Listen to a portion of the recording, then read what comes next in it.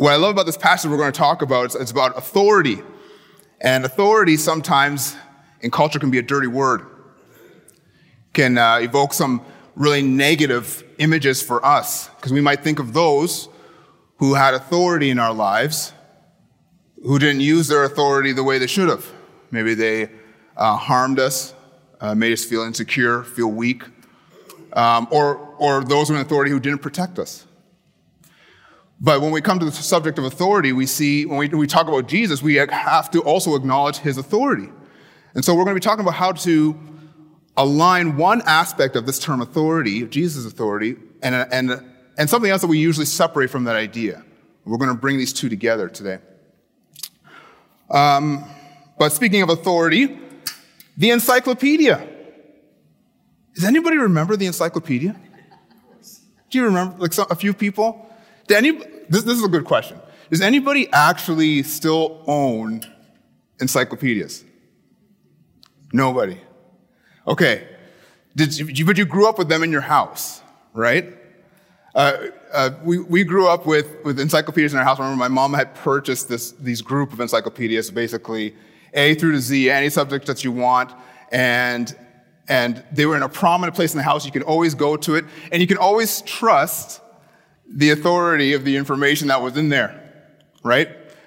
Usually because there was a select few people, maybe even a publishing group, who redacted all this information. They edited all this information, and they said, A is for aardvark, and aardvarks eat ants, and then you trusted that information. You knew that aardvarks ate ants. And I know that was always the case for myself. I could always go to that information and trust the source. However, in comparison now, we have Wikipedia.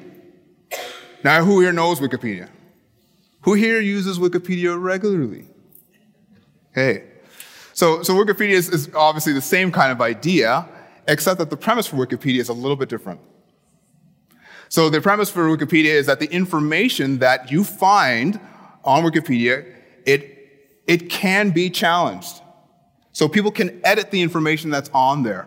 The idea being that if there is an authoritative truth or something that's absolute, it's going to be more so closer to the truth if a lot of people can speak into it, if they can actually challenge the authority of the information that's there. Now, they also have a group of people who edit the information, but generally, Wikipedia is open to the public, and you can do that. Now, isn't that just like anything else in society? Isn't it just like human beings in a sense, that as soon as we find something authoritative, we have to question its authority? It's just kind of in us to do that. We have to question whether or not it's qualified to have an authoritative voice in our lives. And we can see that actually in the Bible, right? Genesis 3, let's take that for example. Satan tempts Eve to challenge the authority of the voice of God. What did God tell you? Did God tell you the truth? So Eve is seduced. She seduces Adam to eat of the apple as well. He eats of the apple. And then this corruption, this ability to object to authority is now seeped into each and every human being. So when we were in Adam, when we were all descended from that same corruption. And that ability to object to the authority of God was in each and every one of us. Now,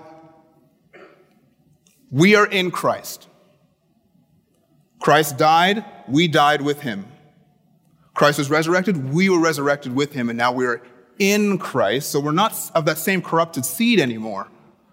We have a new nature that doesn't object to the authority of God. You have a new heart that wants to follow Jesus. You're not motivated by shame anymore. You're motivated by love to honor God. But there are some times in your life where it certainly feels like you're still under the authority of sin. Sometimes in your thinking, you could feel like, or sometimes in your actions, you're like, that wasn't like somebody who's of the nature of God in any way, shape, or form. It doesn't seem like somebody whose nature has changed. And we can really, really wrestle with this and become overwhelmed by the idea that even though this has actually happened, we're still kind of struggling with living it out. And I mean, I could say right now, okay, we can have a message about, okay, this is how you follow God. This is how you follow God. And I can tell you all the steps to do it. But the fact is that you do have a heart that wants to follow after him. But we are still challenged with how we see ourselves in that light. I think actually the real challenge for us is, how do we actually think about the authority of God? That would be the thing that really affects how we continue to walk in the Spirit and not be of the flesh. If you have your Bibles with you, anyone carry Bibles? Anybody? If you have you're on your phone or anything like that, if you have it on your phone, what I would love for you to do is to just look at Luke chapter 5, verses 17 to 26. And Luke chapter 5, verse 17 to 26 talks to us about how to properly view Christ's authority. Because I really believe this. If we have a clear understanding of his authority in our lives, then this wrestling back and forth of whether or not we're walking in the flesh or walking in the Spirit can be resolved. So I'm talking about Luke chapter 5, verses 17 to 26. And in there, Jesus talks about his authority. And he describes it very closely in Luke chapter 5, verse 24, actually. So if you actually have it open there, just scroll down to verse 24. We're just going to jump ahead and just look at that. And Jesus gives us qualifications for authority. Now, if anything is going to give you its qualifications for authority, right? Or if you're going to challenge the authority of anything, you're going to challenge its qualifications. And here Jesus gives his qualifications. He says this. Luke chapter 5, verse 24. But that you may know that the Son of Man has the authority on earth to forgive sins. And the rest of it says, he said to the man who was paralyzed, I say to you, rise, pick up your bed, and go home. So Jesus gives his qualifications. He gives the set of acronyms behind his name, the reason for why he has authority. He says, I have authority on earth to forgive sins. So in other words, if you wanted to challenge the authority of Jesus in your life, if you wanted to, you have to challenge this truth. Are there ways in your life that you challenge Jesus' authority to forgive? And you could say, well, yeah, maybe I have bitterness against somebody. Maybe there's somebody in my life right now I can think of who has wronged me, and I'm still kind of angry about it. Maybe that's a way that you challenge his authority. Or maybe it's your own self. Maybe that you're struggling with something else that you have done in the past, or even recently, and you're still angry at yourself, or maybe beating yourself up about it. If you have any unforgiveness or bitterness in your life, resentment, either against yourself or others, it actually stands in contrast to the authority of Christ to forgive. Because that's his qualifications. That's where his authority comes from. He has the authority on earth to forgive sins. And so this gets back to what I was saying before. Yeah, I'm in Christ. I love Jesus. I have a heart that wants to follow after him. But every once in a while, I feel like I'm under the control of the offense of what somebody did to me. Every once in a while, I feel like I'm under the control of the shame and the guilt I feel for things I did or did not do. Rather than feeling I'm under the authority and the freedom and the life and the peace that comes from Jesus. Can any of us actually confidently say that if we struggle with these things, that we're under the authority of Christ? Well, what I want us to gain from this passage this morning is something that is beautiful and wonderful about the authority of Jesus. And we're going to touch on that by looking at two people groups in this passage who I believe the author actually intentionally contrasted so that when we read it, we could see for ourselves, how do we actually honor the authority of Christ in our lives? So we're going to look at that. It's in Luke chapter 5, verse 17 to 26. But before we do that, I'm just going to pray for us, and then we're going to jump in. So let's pray together. Jesus, it's not enough for me to reveal or talk about you in the Gospels. Any of us can read the Gospels and discern who you are and what your authority is. That's not enough. We need your Spirit to help us discern your word and to walk confidently in life and peace with you. So help us to do that this morning. I ask that in Jesus' name. Amen. Now, understanding the authority of Jesus in your life is very important because, especially understanding his authority to forgive, because God is the ultimate authority to deal with the problem of sin. God is the ultimate authority to deal with the problem of sin and offense in your own life. You are not the ultimate authority to deal with it. So we can find rest in that. And so we're going to learn a little bit about that here. We're going to learn about one group who I was talking about here in this passage who understood this. They understood a proper view of the authority of Jesus. So let me just read it to you. So on one occasion, while the crowd was pressing in on him to hear the word of God, Jesus was standing by. You guys noticed I was on the wrong verse. Here, I'll jump back. So we're on verse 17. On one of those days, as he was teaching, Pharisees and the teachers of the law were sitting there, who had come from every village of Galilee and Judea from Jerusalem. And the power of the Lord was with him to heal. And behold, some men were bringing on a mat a man who was paralyzed, and they were seeking to bring him in and lay him before Jesus. But finding no way to bring him in because of the crowd, they went up on the roof and let him down with his bed through the tiles in the midst of Jesus. And when he saw their faith, Jesus said, "Man, your sins are forgiven you." So I'm just going to pause there. And to give you some context on this, this is a great Sunday school story. We love to tell this to children. We love to talk about how Jesus healed this man. But let's get some context about what's going on in this story. Up until this point in Luke 5, Jesus is kind of on a roll. So he's going here, there, and everywhere in Galilee, and he's demonstrating his authority. Actually, Luke is doing a very good job, the author of this book, is doing a very good job of demonstrating how much authority Jesus has. He casts out a demon, so he has authority over demonic powers, over Satan. He touches a leper and heals him.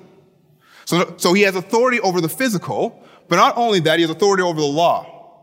Because the law said you don't touch a leper. You don't touch someone who's unclean. So he's demonstrating authority over the law now. And then he goes and he heals Peter's mother-in-law. And what a miracle. He's showing he has authority over marital strife, right? He healed the mother-in-law. That's amazing. So Jesus is going and he's doing all these things. But not only that, he goes out with Peter and co. They go out to catch some fish. Peter says, "Hey, there's no fish to catch." Jesus says, "Oh yeah, there's fish to catch. Let down your net." They let down their net and they bring up so much fish that the net's about to break. So Jesus is demonstrating his authority over nature. So you notice we're on a roll here. He's starting to build up some steam. Then he brings us here to Luke 5. And I believe that there's a climax about to happen because anytime you read in the Gospels that the Pharisees show up, you know a clash is about to happen. Because the Pharisees are those who assumed authority based on their knowledge of the law. They had a pseudo-authority. They had a fake authority that they ruled over the people to condemn them and make them feel lesser than. But here comes Jesus, the one with ultimate authority. Grace and power and truth is revealed in him, and he is now in the house with Pharisees. And I love how it says that they came from all over Galilee and said they came from Judea. So Judea, actually, to go to Galilee where they are, is about a day and a half by foot. So they're coming a long distance to try and see who this Jesus is. So you notice something's happening here, right? Something big is about to happen. So they're in the house, and these men bring a paralyzed man through the roof and lay him down in front of Jesus. These guys risked offense because the teachers of the law and the Pharisees are there, and they hold a lot of clout, right? They're big deals. But these guys don't care. They know that Jesus has the authority to heal their friend. They don't care about the offense that they might cause. You know, one thing I like to think about, too, in this scenario is, how come nobody thinks about the guys whose house it is? Right? It's like, I got a permanent roof, bud. Like, it's a permanent roof. How did you remove my roof? I spent a long time putting that clay down and that hay. Why did you? No one ever thinks about that. They risk offense even to the homeowner, and they bring him down and lay him down right in front of Jesus. And Jesus says to them, says to the man, actually, Jesus, actually in the narration, it says that Jesus just kind of knows this to himself. He's amazed by their faith, right? And he says, man, your sins are forgiven you.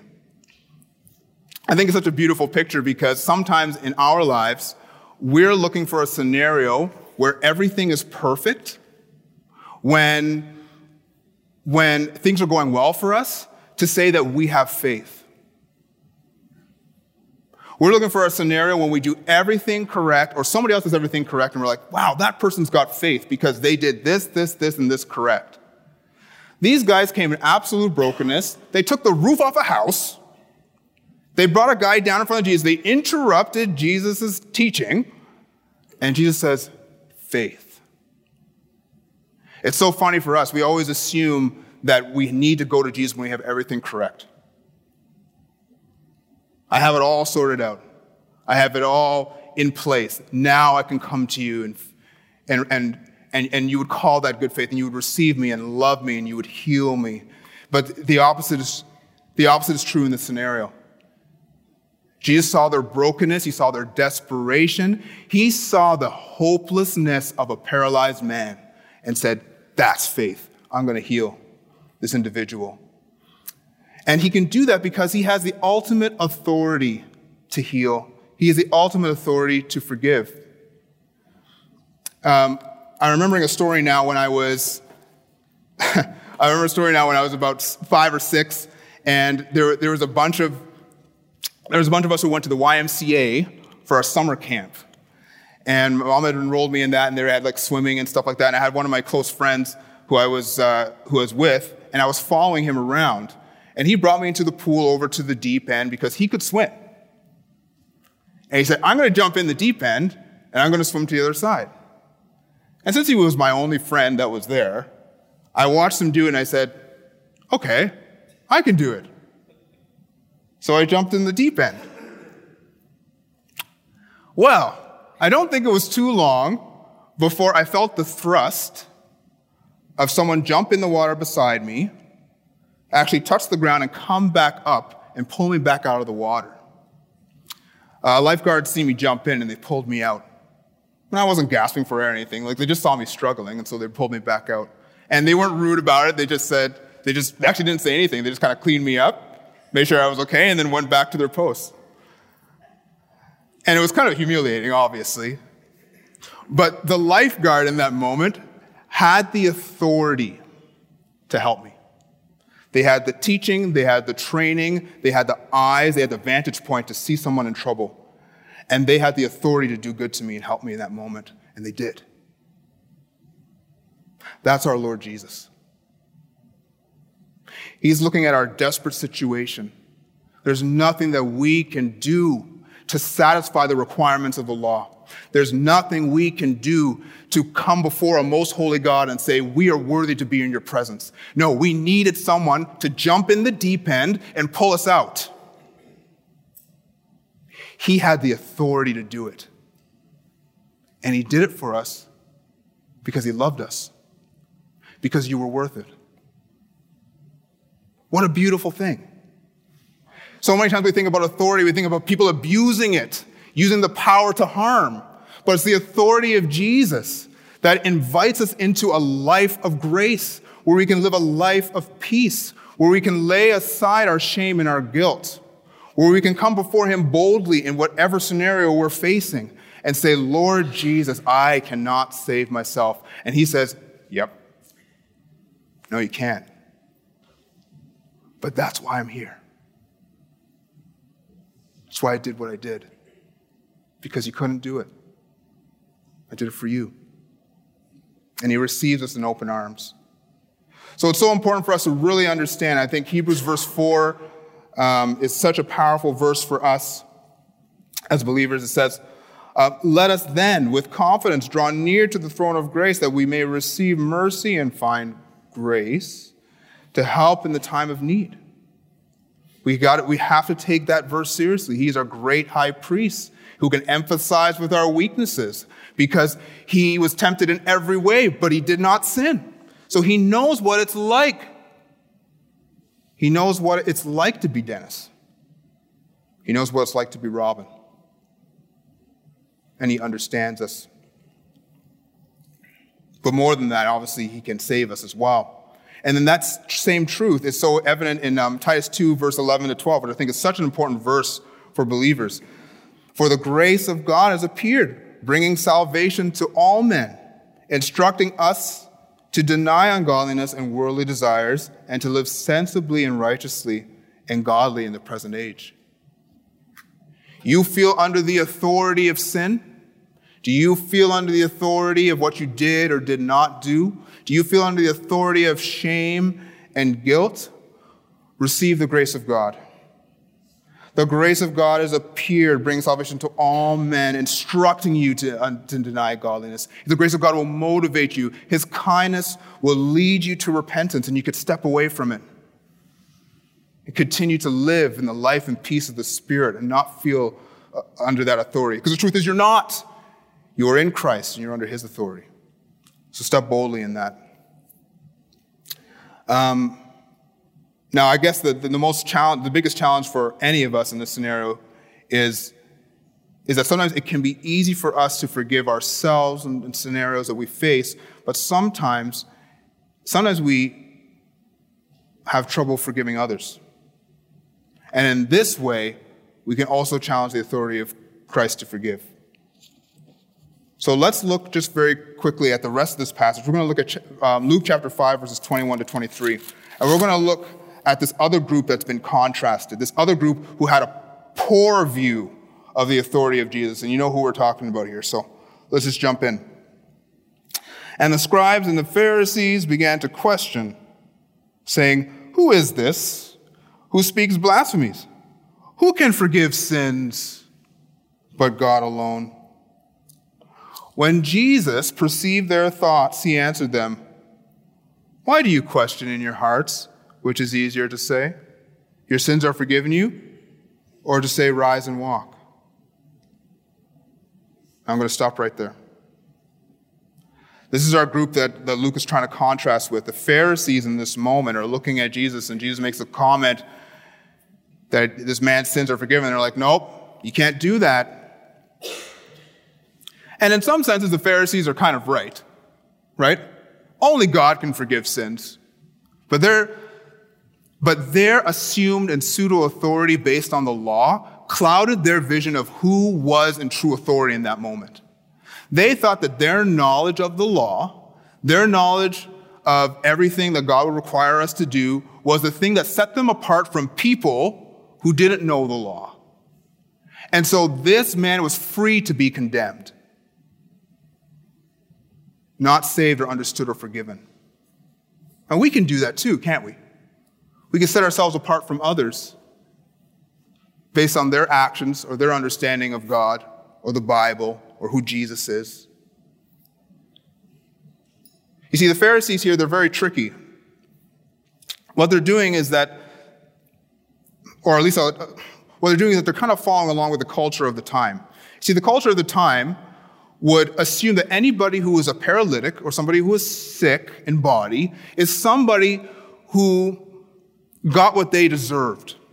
And they would base this kind of understanding basically on Exodus chapter 20, verse 5. So we won't get into all of it, but basically in that verse it talks about how the sins of the fathers will be descended to generation to generation. Actually, it says it's passed down to the fourth generation. So the curses of what you have done in the past will be descended to you. And so they would look at the law, all 613 laws that they have memorized at this point, and see somebody in that scenario and say, well, they've failed. It's in the same breath that the disciples come to Jesus in another story in the Gospels and they say, "Jesus, who sinned? This man or his grandfather? That he was born blind." And Jesus says, "No, it wasn't for any of those reasons, but it's to the glory of God, because I'm going to do something about it." And he heals a man.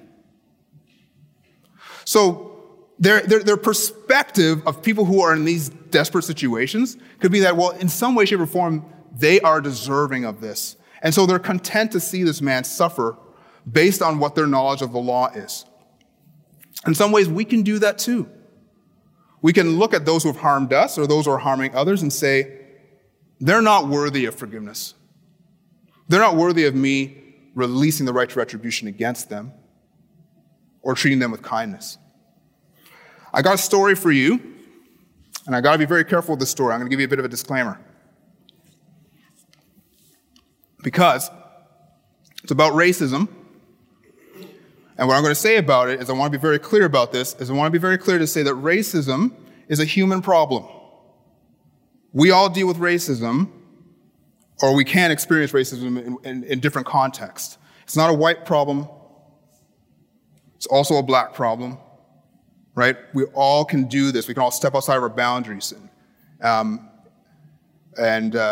persecute each other based on the color of our skin or our different origins.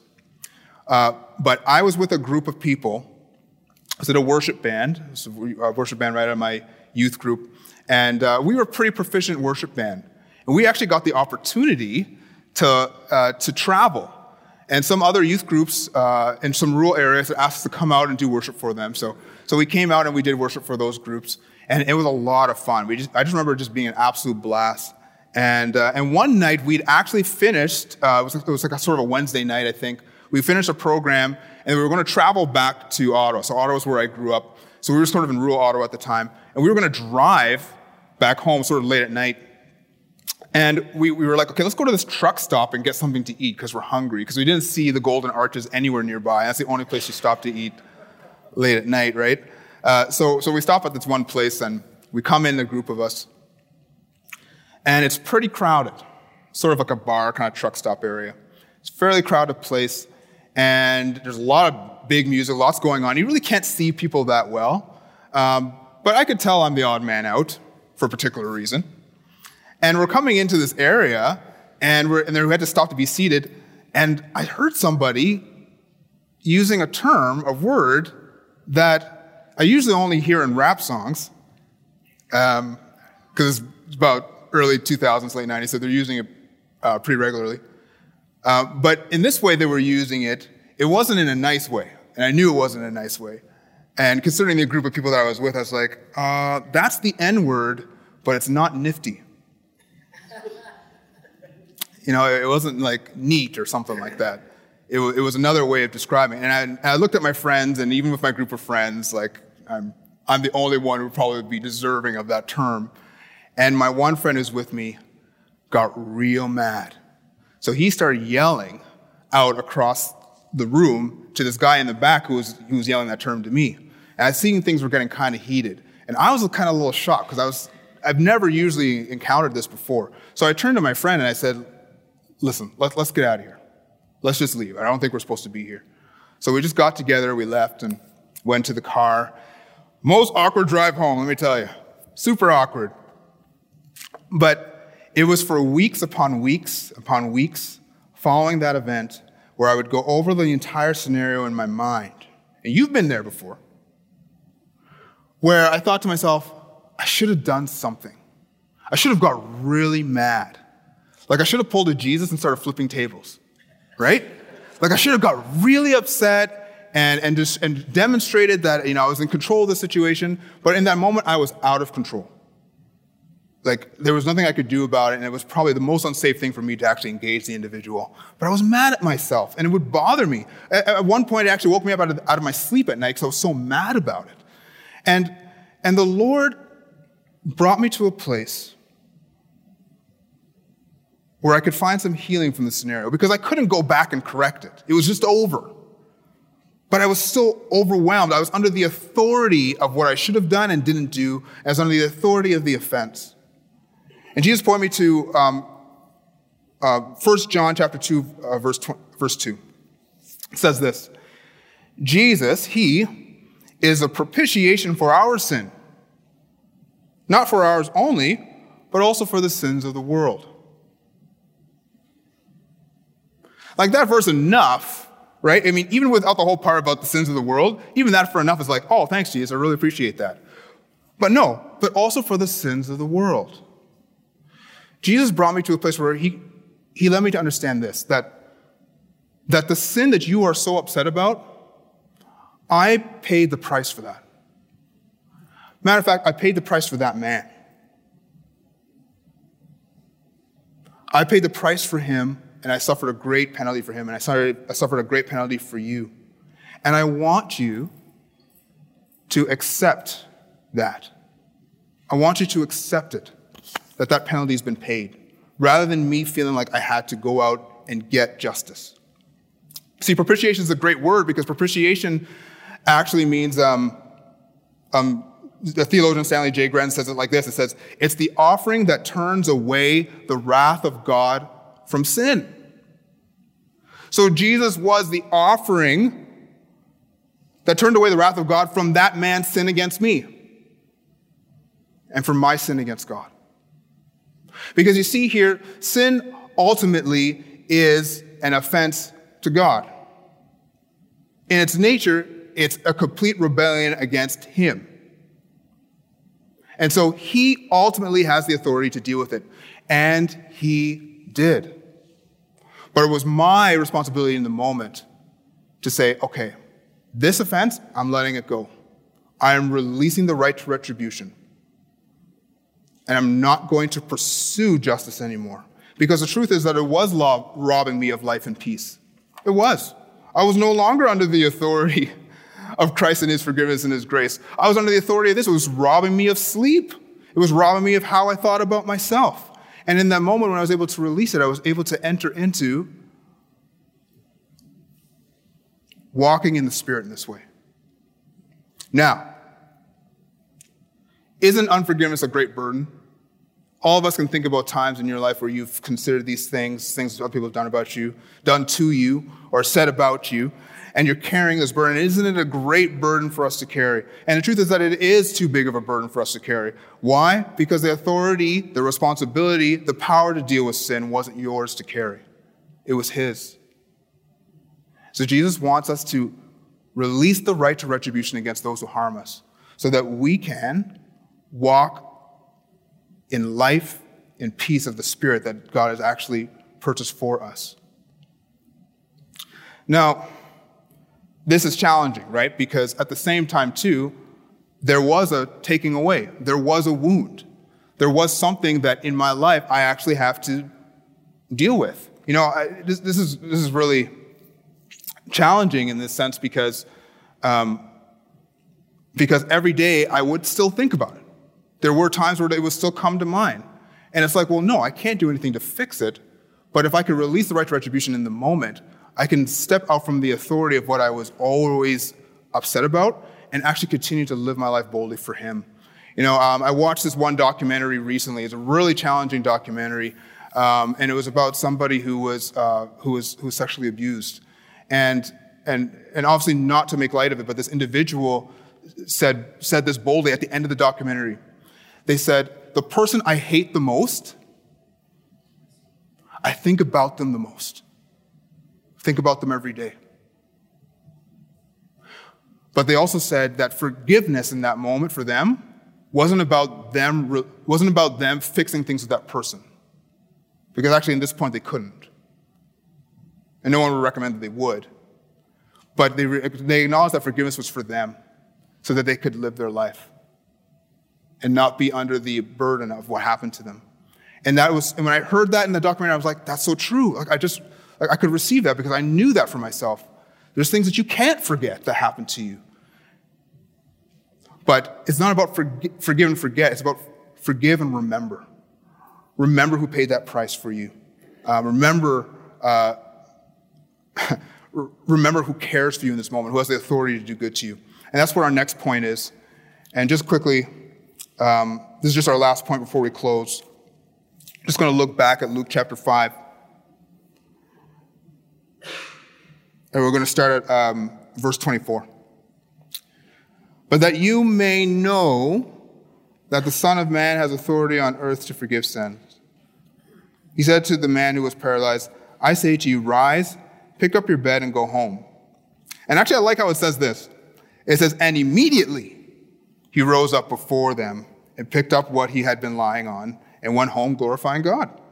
And amazement seized them all, and they glorified God, and they were filled with awe, for we have seen extraordinary things today.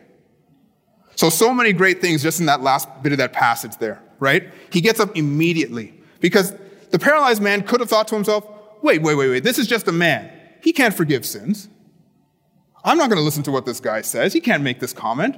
But he had enough faith in the moment to say, Jesus said, my sins are forgiven. He says to get up and walk. I'm going to do it. And his reaction was immediate. He got up. The grace of God, the authority of Christ to forgive, he could receive it. And in that moment, he was healed. So he was able to get up. It's beautiful.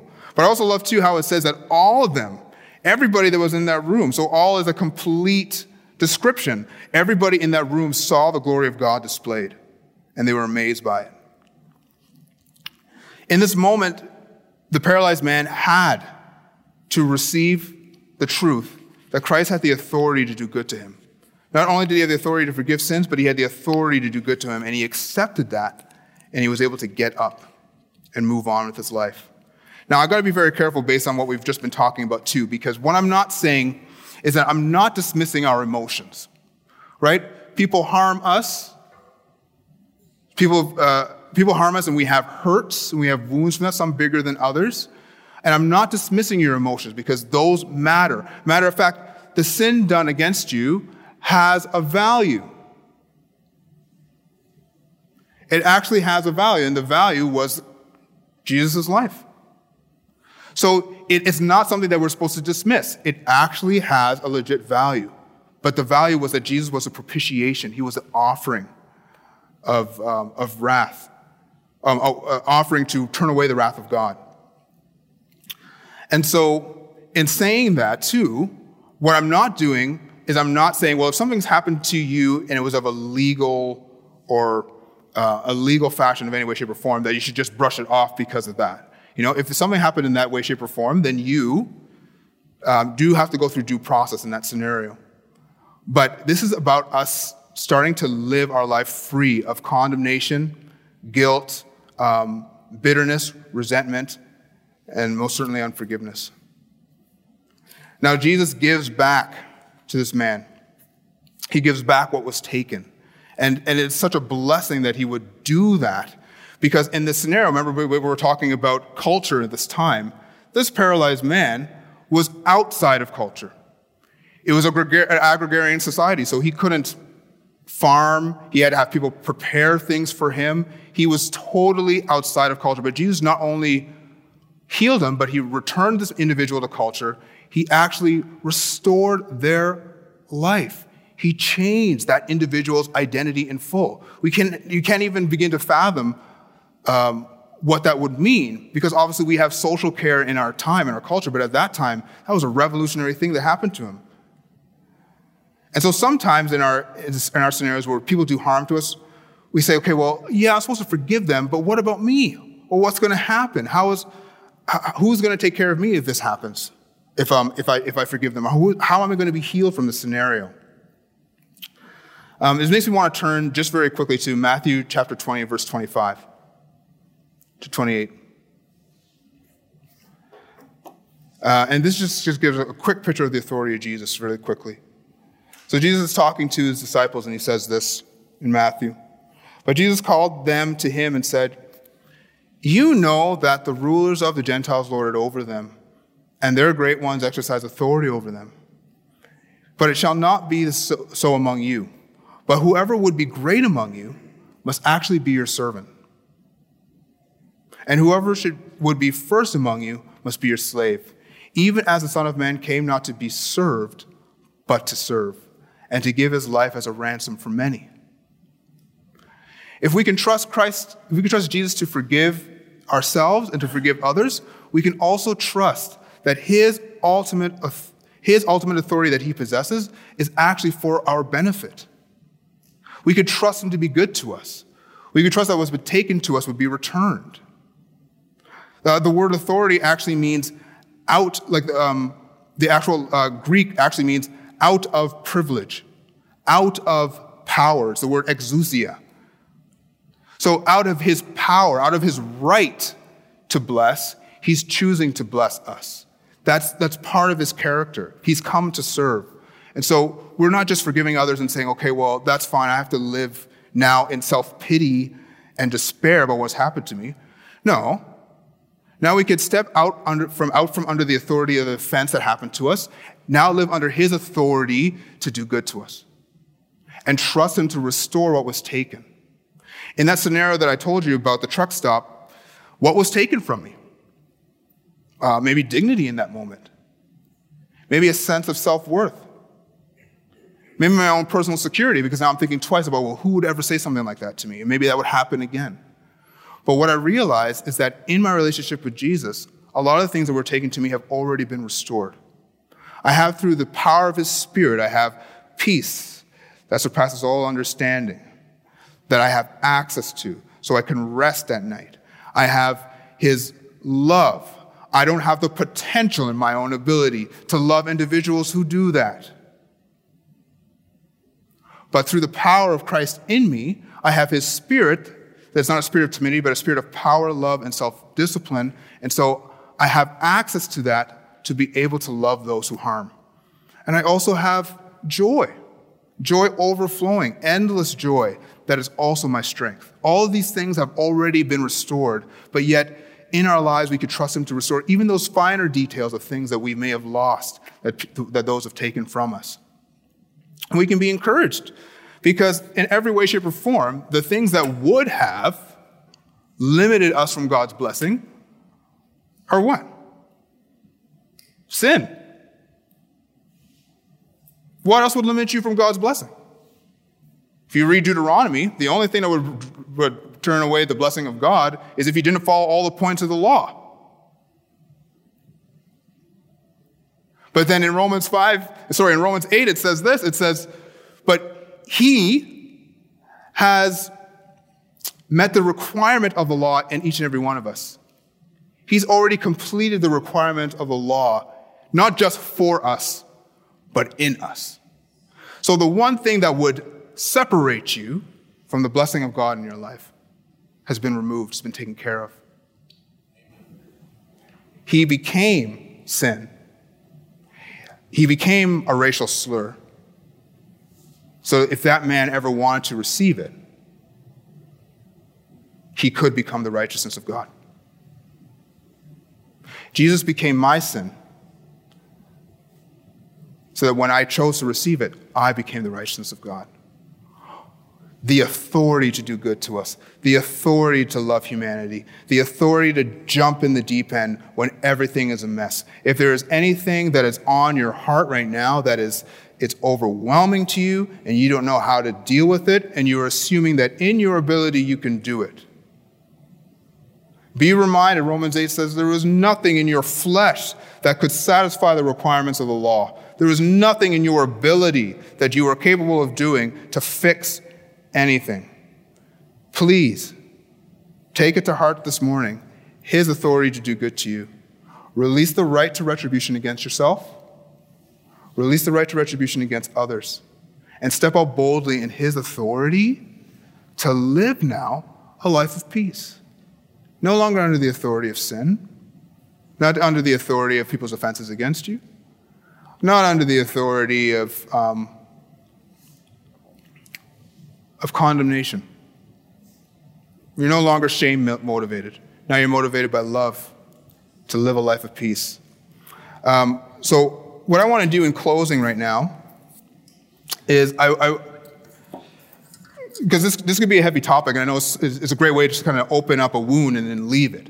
But what I want to encourage us to do, is just trying to take a moment right now, and I'm just going to just say a prayer of blessing over you. But you don't even have to listen to what I'm saying. I'm just going to speak a blessing over you. But if you need to release the right to retribution against yourself for something in particular, and just say, Jesus, this is something I'm struggling with. I have a lot of shame about this.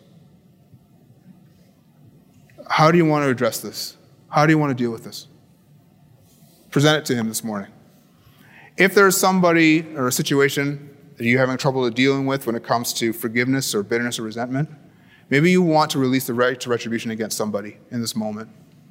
Just present it to Jesus.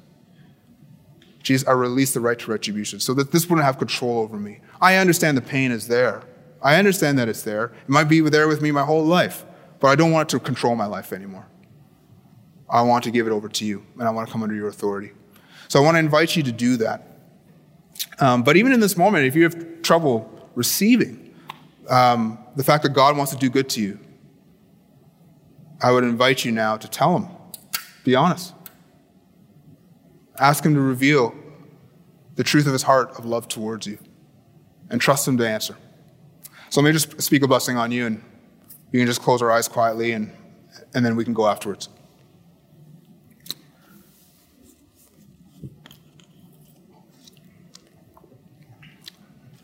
Look at your children. These are your children. You love your children. You're delighted with them. You understand them. You know their hurts. You know what's coming. You know what's past. But you have the authority to help them. And so you have, not only in the past, 2,000 years ago, but right now in this moment, you're present to help them. Because you are alive and well, and you have the authority and the power to do good. So, Daddy, these are your kids. Bless them today. Help them to be aware that you're singing over them. Help them to be aware that your angels are about them. Help them to be aware today that the future is bright because of you and what you've done. I speak a blessing on them right now in your most holy name. Amen. Thank you guys so much for your time. It's Collect Your Children time.